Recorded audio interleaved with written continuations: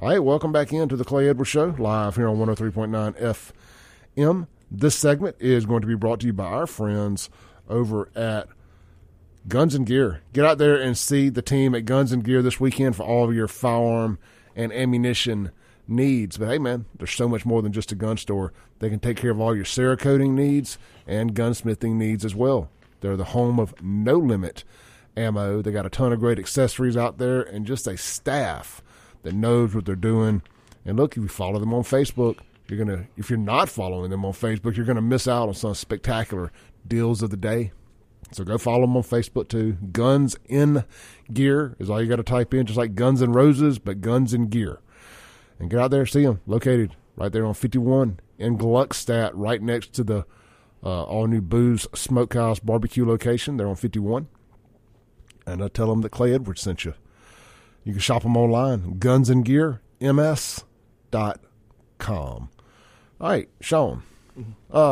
Following up on Jerry's call there about the Supreme Court and people that he disagrees with basically not being qualified. Mm-hmm.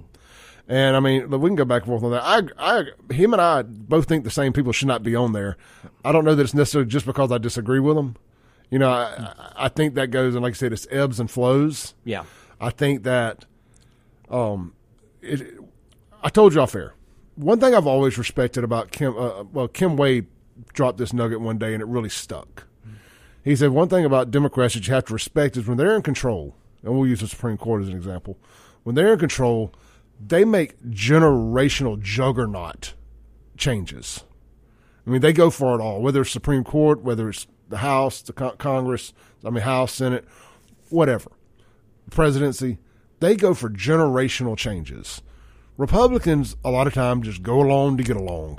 Let's be the brakes to the Democrats' gas. You know, mm-hmm. We're never the gas.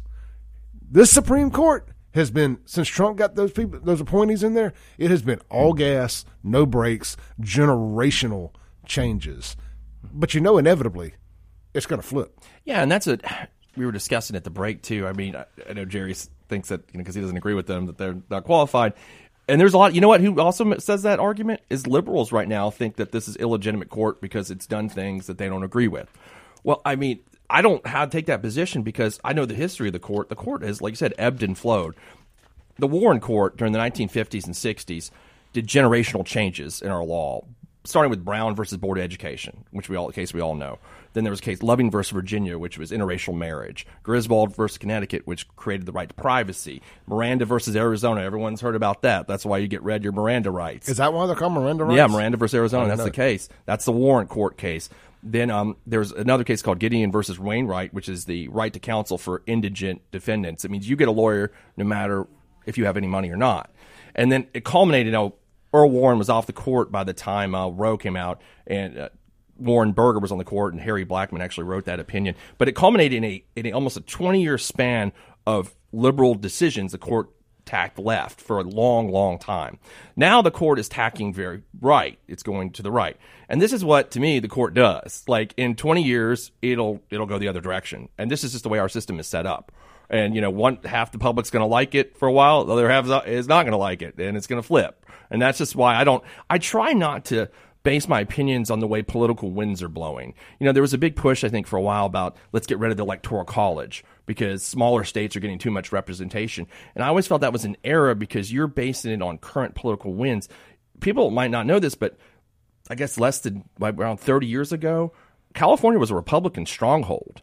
George H.W. Bush won California in 1988. I think Bill Clinton was one. I think they went Democrat at one point before that, but Bill Clinton was the first Democrat in the modern era, I believe, to win California. I could be wrong about that, but it was a Republican. Ronald Reagan was governor of California. Well, it was Richard Nixon was from California. I mean, it was a very conservative state for a long time. Florida went from being very purple to very red. Now it's very, very red. This is the way. Ohio was a swing state for the longest time. Now that's become red.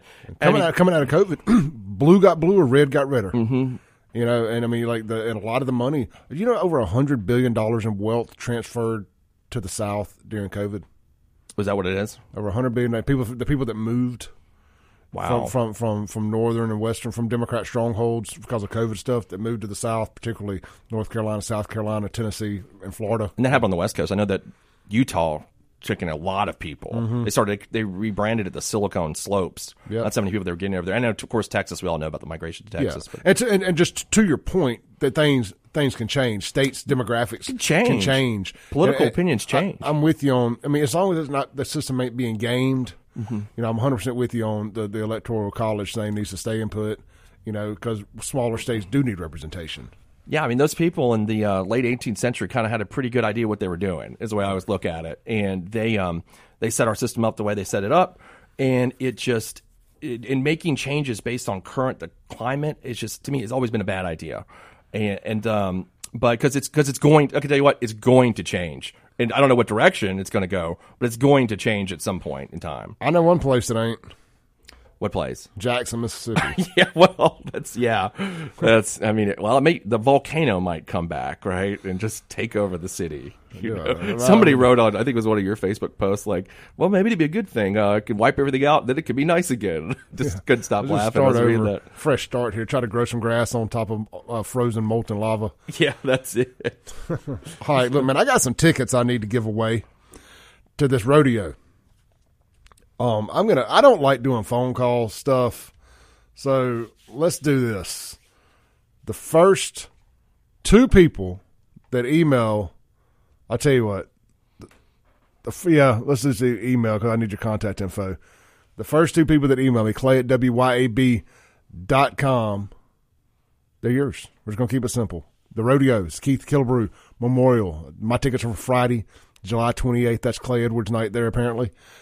Chapel Hart will be playing, and these are to sit up on the chutes and see the action from as good of a seat as you're going to get. 2 tickets for 2 people. So first 2 people that email me, clay@wyab.com. They're yours. Let's take a break real quick.